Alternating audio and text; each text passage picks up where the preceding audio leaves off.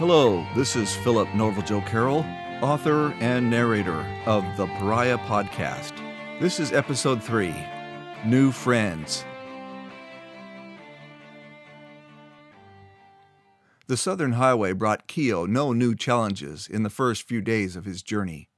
Paved with square, kiln-fired bricks, the road undulated slowly downhill toward the capital more than 200 miles to the west. The only traffic sharing the road were the occasional coal wagons rumbling to the east.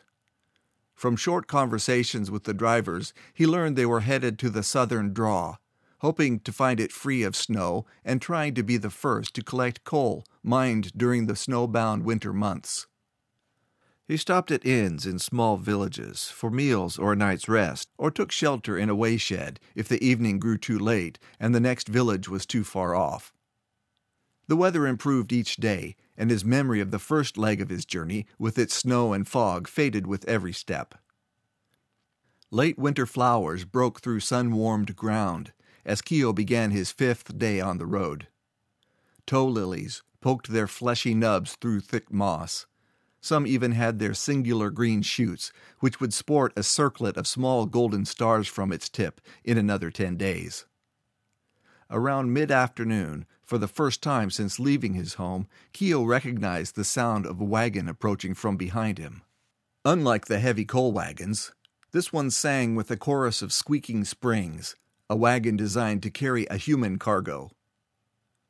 Keo heard the wagon when it was still 200 yards away, glanced at it over his shoulder, and kept walking. It would take several minutes to catch up to him, and he didn't want to waste time just standing and staring. He stepped off the road when he could hear the snort of horses behind him and waited on a small berm for the wagon to pass. The wagon had 2 levels. The upper bed, nearly to the top of the large wooden spoke wheels, had 2 benches running along each side. The lower, at the height of the axles, was packed loosely with bundles and crates. "Whoa!" the driver called as it rattled to a stop next to where he stood. "Hello," Keo said with a small wave. 5 young people of about his same age sat on the benches and looked down on him with surprise.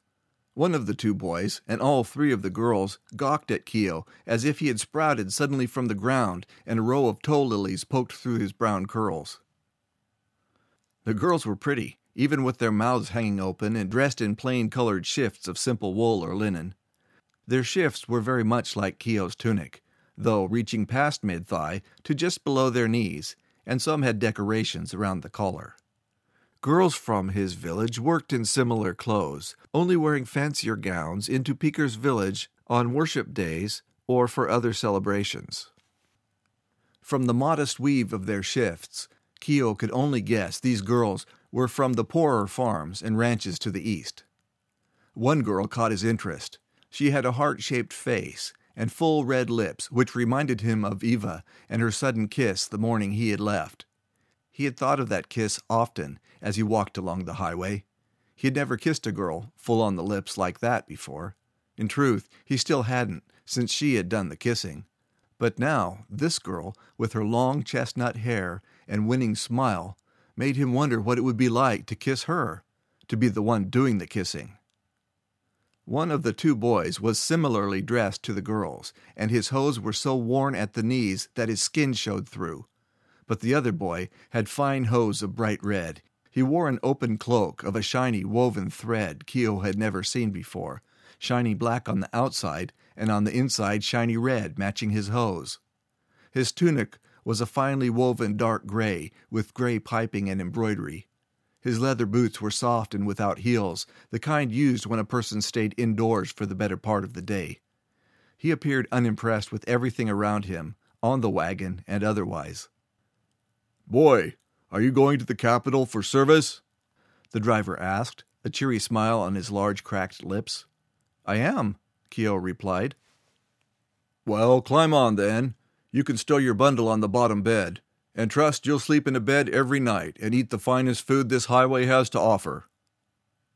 Hearing such an invitation, his feet shuffled as if of their own accord, thinking they would be much happier to ride the many miles than bear every step on the hard paving blocks of the highway.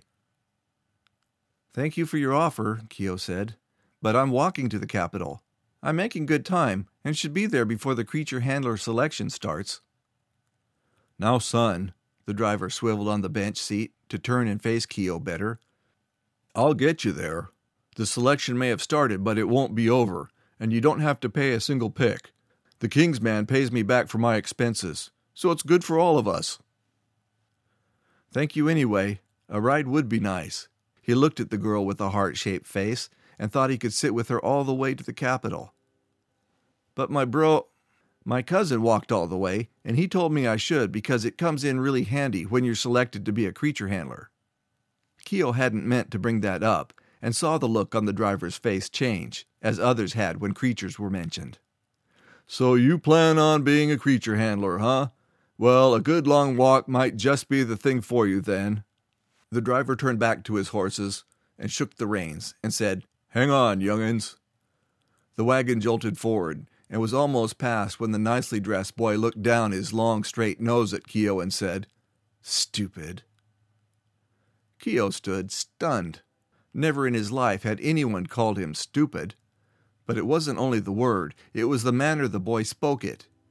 He had said it like Keo was the lowest form of scum on the earth, and that he was so much higher, so much better than Keo. He wondered if the girls had heard the boy speak to him. Would they think he was stupid, only because their traveling companion declared him so? What would the girl with the heart-shaped face think? Would she let him kiss her now that he was stupid? Would she even talk to him? "What is wrong with me?" Keo said, and stepped back onto the highway. The wagon was far ahead, and the passengers indistinguishable from one another. He strode after it and watched it creep away from him bit by bit over the few hours before nightfall. As the sun set, the wagon, the haughty boy, and the smiling girl were finally lost from sight. The verbal slap still stung, and Keo tried to convince himself otherwise. "I will ride a tiger hawk. Then that boy can call me stupid all he wants. He doesn't know me. He doesn't know what I've done. If any of them had seen me the day I flew alone on Celine's tiger hawk, none of them would be laughing now. Not now and not ever." Close to the 4th hour before midnight, Keo climbed the steps to the Horse Hollow Village Inn. His bout of self-consciousness had faded with the light. He knew who he was, the haughty boy did not, and it no longer mattered to Keo. Just through the gate into the large courtyard, the stable doors stood open to his left. Straight ahead, lights shone through the window of the inn's common room. The wagoner's double-bedded wagon stood in the yard to the right, near a horse corral. Keo saw movement through the colored glass panes to both sides of the tavern's heavy oak door. Laughter from inside told him many were still awake and in the common rooms. Keo pushed open the door, sat his bundle with others along the entry wall, and hung his cloak on a peg. He spied the tavern mistress at a counter, serving up drinks. He walked over to her, smiling. She looked at him as if a dog had walked in, and with a sniff she growled, "What do you want?" "Good evening, ma'am," Keo said politely. "I'm on my way to the capital for the king's service. I was hoping there was still some food, and a place I might sleep for the night." Her demeanor changed completely. "Oh," she said, with a thoughtful wink of her eye. "Yes, we have stew in the pot and some loaves of bread. All the beds are taken, but you can sleep in the barn if you wish." She looked around the common room and pointed with her nose, her hands always working, filling drinks and taking coins. "There's a group of them over there. They're on a wagon to the capital. I'm sure you can join up with them in the morning." "Thank you, ma'am.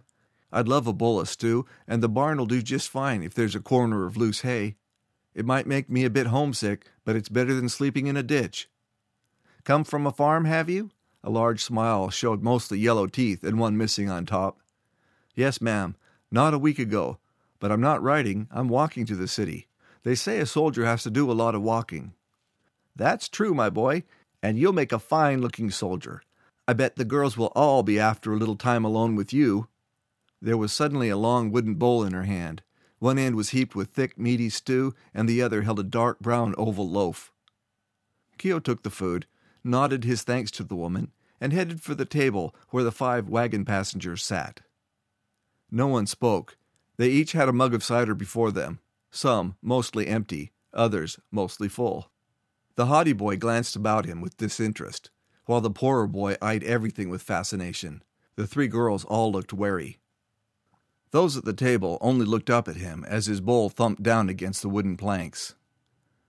Keo sat next to the wealthy boy, across from the girl who looked like Eva. "Sorry I'm late," he said with a smile for the girl with the plump red lips. "I'm Keo no Shane, from the farms north of the highway, near to the swamp hills." Keo said it like everyone should know where it was, though from their glassy expressions they obviously didn't. He glanced at everyone around the table, but let his eyes settle on the girl he wanted to meet and asked, "What's your name?" "Fiera Dundeen, from the shelter fields of the southern draw," she said, looking down, biting her bottom lip. When she looked up into his, he saw fire burning there. She reminded him of one of the cats in their yard, who waited patiently to catch sparrows hunting bugs in the grass. It always narrowed its eyes just before it pounced. "Shelter fields?" he asked, recalling the maps of Highland he had studied in the winter months. "I don't think I've ever heard of it." "Of course you haven't, Swamp Hills," the finely dressed boy snapped. "No one who isn't from there has ever heard of it, because it's on the other side of hell, and only the dull and useless end up there, living in dirt, eating dirt, and loving their cousins in the dirt." None at the table appeared pleased by what the boy had said, but Fiera looked like she'd been slapped. She held her fingertips to her lips. She had a beautiful mouth. "You seem to know where it is. How many cousins do you have?" Keo asked, trying to keep a straight face. When the boy with the threadbare stockings burst out in a loud laugh, Keo couldn't help smiling. He could feel Fiera's eyes on him, but he kept his on the haughty boy, his eyebrows raised as if he truly expected an answer. The boy didn't answer, but narrowed his eyes, and quick as a lightning strike, he shoved Keo's food to the floor. Seeing his food strewn across the floor hurt worse than if the boy had slugged him in the stomach, and the kid knew it. Though his lips showed no sign, the boy's eyes glimmered with laughter. "You'd better clean that up, or you'll give civil trainees a bad name," the boy said, and rose from the table with his mug of cider and walked away. "What's going on here?" a burly man asked when he reached the table. To Keo, he looked enough like the woman who had given him his dinner that he could be a son or a brother. However, while the keeper woman's eyes beamed with motherly understanding, this man's only held stern judgment. "I'm sorry," Keo said, slipping from his stool to the floor and reaching for the overturned bowl. "Our friend there had too much cider and lost his balance when he tried to stand. Don't hold it against him. I'll clean this up." "Was that his food or yours?" the man asked. "Yeah, unfortunately it was mine." The man turned away as Keo scooped up chunks of meat mixed with straw and dirt from the common room floor. "Be more careful," the man said, dropping another bowl of food onto the table and taking the wasted food from Keo's hands when he got to his feet. He didn't get a chance to thank the man before he was away and hidden by the crowd. Keo wasted no time digging into the new bowl of food, scooping up chunks of meat with pieces of the bread. He froze with a bite halfway to his mouth when he realized everyone at the table was staring at him. "Sorry," he said, after he shoved the next piece into his cheek so that he could chew and talk. "Walking all day makes me really hungry." "Are you really going to walk all the way to the capital?" the boy asked. "No, tomorrow I'm going to start running part of the time," Keo said, tearing into some more bread. "And you think you'll be selected as a creature handler?" Fiera asked. "I think my chances are as good as anyone's, maybe better. I've grown up on a farm, and some people think I have a way with animals that most people don't have." "Well, I'm out of luck then. Our own dog won't even bite me," the boy said. "But going to the capital will at least get me out of the mines. And if I can learn something, like road building or bricklaying, I won't have to go back when I'm done with my service." The others nodded in agreement. Keo frowned at the large wooden bowl, finding he was down to the last of his bread and a few potato slices. He asked, "Are all of you from Shelter Fields?" "Might as well be," one of the girls who had stayed silent until that moment said. "It's all the same in the southern draw. It's the mines or working for Thender or one of the other designates." "Designates?" Keo exclaimed. "Do they run the mines?" "Yes, and none of them are very happy with it."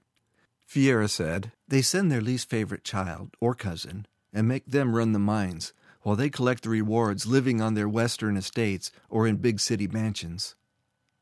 "Is that why the Prince of Pleasantness is in your party?" Keo asked. Who? Oh, Morden Farnding. Yes, he's the third son of Farnding the Unfavored, Fiera laughed. Stop that, the girl next to Fiera hissed and jabbed her with her elbow.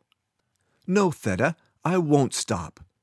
Morden has no control over us now. We're all going into the king's service, so we're all equal, Fiera snapped back at Theta. Until he gets put into leadership over us, and you know he will. All the ranks go to people who already have power, and he's the nephew of a designate, the third girl said. Borika's right, Fiera, Theta argued. It doesn't matter if he is a third son of the least favorite cousin of a designate. When they find out who he is, they'll put him in charge of someone, and if it's one of us, we might as well be dead. They say there's almost 13,000 thirds every year, Keo said. Chances are you'll never see him again once we get to Hender's Peak. You really are from Swamp Hills, aren't you, Keo? Theta said.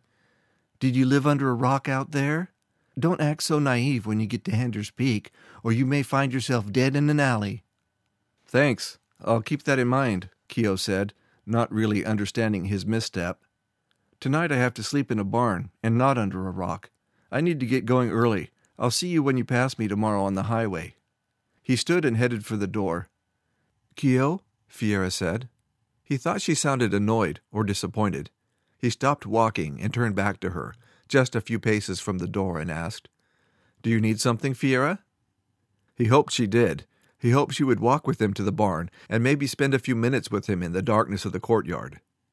She looked sideways at her two companions, who frowned and spoke to one another in gruff whispers. Fiera shook her head and said, No, I guess not.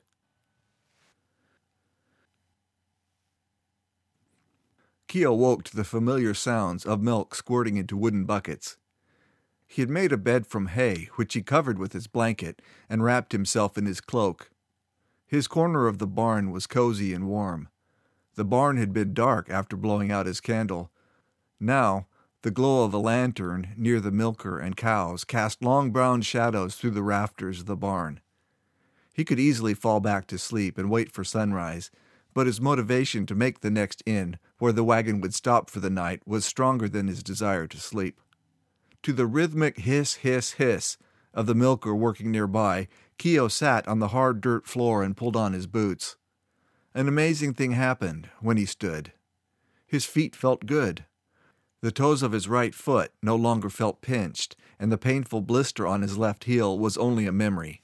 He wasn't exactly sure when the boots had broken in, but now they felt as comfortable as the pair of woolen slippers he received every year on old winter's night. His bundle strapped across his back, he took the back door to the kitchen. The tavern mistress dozed on a stool as cooking staff busied themselves around stoves and ovens. "Excuse me, ma'am," Keo said, and tapped the woman on the knee. Her eye popped open as her whole body jerked awake. She looked to the window above the doorway and frowned at the boy. "Good gods above!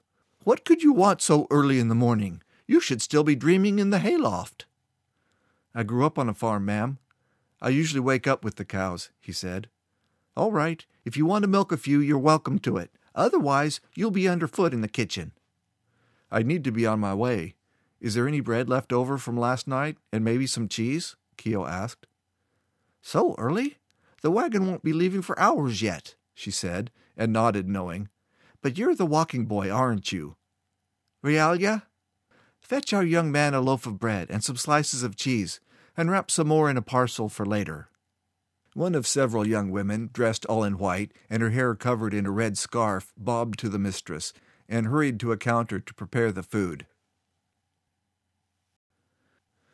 Two boys, who carried full milk buckets in each hand, were crossing the courtyard as Keo buttoned his cloak against the morning chill and headed toward the highway.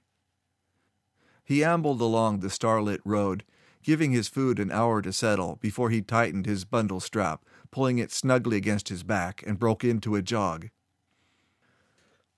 The sky overhead had faded from the purple of night to gray when the road dropped into a long, shallow valley, climbing the opposite side before fading into the distance. As he reached the bottom of the valley, he was soaked through with sweat. He peeled off his cloak, his wool tunic, and though he felt as if he would freeze in his damp linen under tunic, He quickly re-rolled his bundle, strapped it across his back, and started off at a jog. A light wind blowing into his face did little to slow him, but helped him balance between hot and cold. He didn't feel winded or overly hot until he reached the crest of the long hill. He looked back the way he had come, expecting to see the wagon bearing quickly toward him. The sun was climbing to mid-morning, and the wagon was nowhere in sight, though he could see 2 miles or better behind him. He took a quick drink of the fruit cider from a goatskin flask the tavern mistress had given him and headed on at a walk. That afternoon, having passed one small village and a way hut during his run walk, he chose a flat area in a small grove of trees which looked as if they were planted along the highway for that purpose. From his vantage, he couldn't see as far behind him as he had at times throughout the day. Even still, he could see more than a mile, and the wagon wasn't anywhere in sight. At the 5th hour past midday, the village of Bander's Forge came into view. His legs and back were clearly feeling the wear of his new exertion. He could walk the last half-mile and arrive at the village before the tavern opened for the evening meal. And yet he hadn't seen or heard the wagon. It had to be close on him by now. If he ran, he could maintain his lead for sure and arrive at the village inn before them. If he walked, he might be overtaken. Keogh's competitive nature won over, and he ran on. At every opportunity to look behind him and check for the wagon's approach, he found himself twisting his neck to look over his shoulder, expecting to see the wagon bearing down on him. Approaching a point where the road wound around a small hill, he craned his neck to check for the wagon and stumbled over his own feet, righting himself at the last moment and avoiding a painful spill on the rough paving stones. He stumbled to a stop, his head spinning, chest pounding, and his entire body aching. There were no trees or pasture fences to lean against to catch his breath, so he leaned on his knees, sweat dripping from the end of his nose. "What is the nature of your business, young man?" a voice asked. It sounded gruff and wary. Keogh looked up. A man of around 30 years stood with a long staff in one hand, his other balled into a fist and resting on his hip. He wore a black tunic with a silver sash crossing from shoulder to waist. "My business?" Keogh asked, standing erect. The man jerked the staff to his other hand and held it crossways in front of his body. "Here now," he said, bringing one foot forward. "We've watched you running along the highway for a mile now, and before you come any further, I want to know what you're running from." "Running from?" Keogh asked. "Nothing. I'm on my way to Hender's Peak to become, for the King's service. I'm 15, and I need to be there by the equinox." The city guard relaxed a little, but didn't lower his staff. He said, "You look the right age to be heading for the capital, and now's the time of year. But there's a wagon to carry you, and you're running like there's something chasing you, the way you keep checking the road behind you." "Oh," Keogh gasped and relaxed. "I'm racing the wagon. I'm ahead of it now, and I just need to get to the inn before it does." He looked over his shoulder at that moment, expecting to see the wagon's approach, and said, "I'm still ahead. Do you mind? Can I go ahead?" "That's the most foolish thing I've heard in my life. A boy racing a wagon," the guard said, shaking his head. "By all means, go. I'd hate to be the one to dash a damned boy's hopes of outracing a rotting wagon." The man's voice was thick with sarcasm, but Keogh didn't care and took off with all the strength he had left. 100 yards later, he was through the village gates and no sign of the wagon on the highway. He stumbled back to a walk. The inn was straight ahead, on the main road through the small town. A fountain rose up in the middle of the street, with water in covered ditches flowing off in different directions. To his left, the water flowed uncovered to the largest forge he had ever seen. Furnaces of different sizes formed ranks with the road. Bellows boys pumped at long poles to the squeak of springs and the whoosh of the wind they produced. Hisses came from beyond where hot metal was quenched in oil or in water from the fountain. The mechanics of the various forges fascinated him, and he wished he could stay and watch, maybe learn the craft of smithing. But it wasn't for him. He was to be a creature handler, a tiger hawk rider, so he turned to the steps of the inn. One last glance toward the gates of the village, and he was assured of his victory. He had beaten the wagon to its next stop. Now he must prepare. In his room, he stripped off his sweat-sodden undertunic. He poured water from a pitcher into a deep basin and washed his face, arms, and hair. After drying with a coarse woven towel, he pulled on his only clean tunic, tied his leather belt, and left his room to skip down the stairs to the common room. He took a table from which he could view all entering the inn. A serving girl brought him bread and slices of meat. He thanked her and winked. "Save your winks, boy," she said with a cheerful but demeaning titter. "I know you're a service boy and going to the peak. You don't got enough age nor copper to back up that wink." Keo took it in stride. She was right on both counts, but it didn't hurt anyone to wink, and as a result, she'd spoken to him. He had just finished his supper when the group from the wagon came in. The dust of the road powdered their clothes, and they didn't look any more well-rested than he felt at that moment. There were 2 more boys with them now, and Keo wondered if that meant more competition for Fiera's attention. The 2 new ones looked to have come from more prosperous families than Prent of the southern draw, though not as well-positioned as Morden. The serving woman he had winked at met them at the door, spoke with them for a moment, and then pointed to the table where Keo sat. She naturally assumed they would all travel from there together. That was all right. It would start him off close to Fiera again. Keo stood as they approached and welcomed them to the table with an abbreviated bow. Waving to the table and the chairs around it, he said, "Welcome to the inn at Bander's Forge." Morden gaped in astonishment at Keo, as if he had bitten into an apple and found it very sour. The question of how Keo had gotten to the inn before them was obviously too distasteful for the aristocrat to ask. Keo could wait and let him guess a while. "Who's this?" one of the boys asked, only a little less distastefully than Morden looked.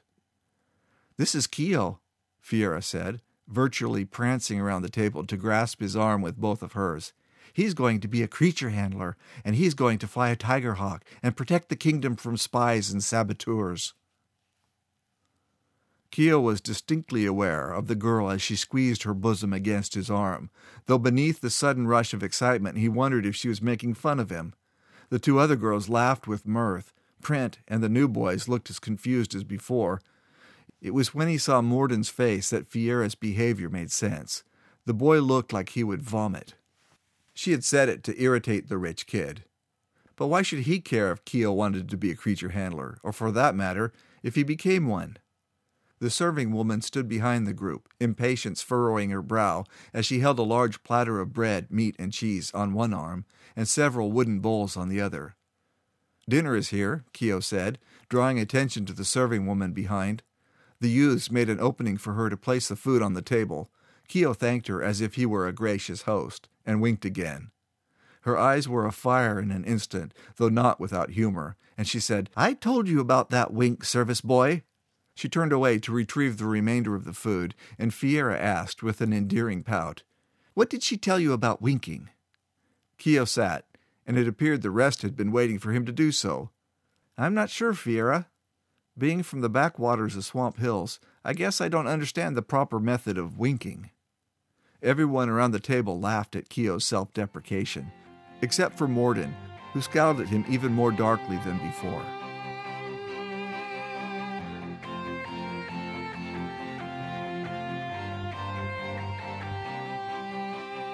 Thank you for listening to the Pariah podcast. I hope you enjoyed it.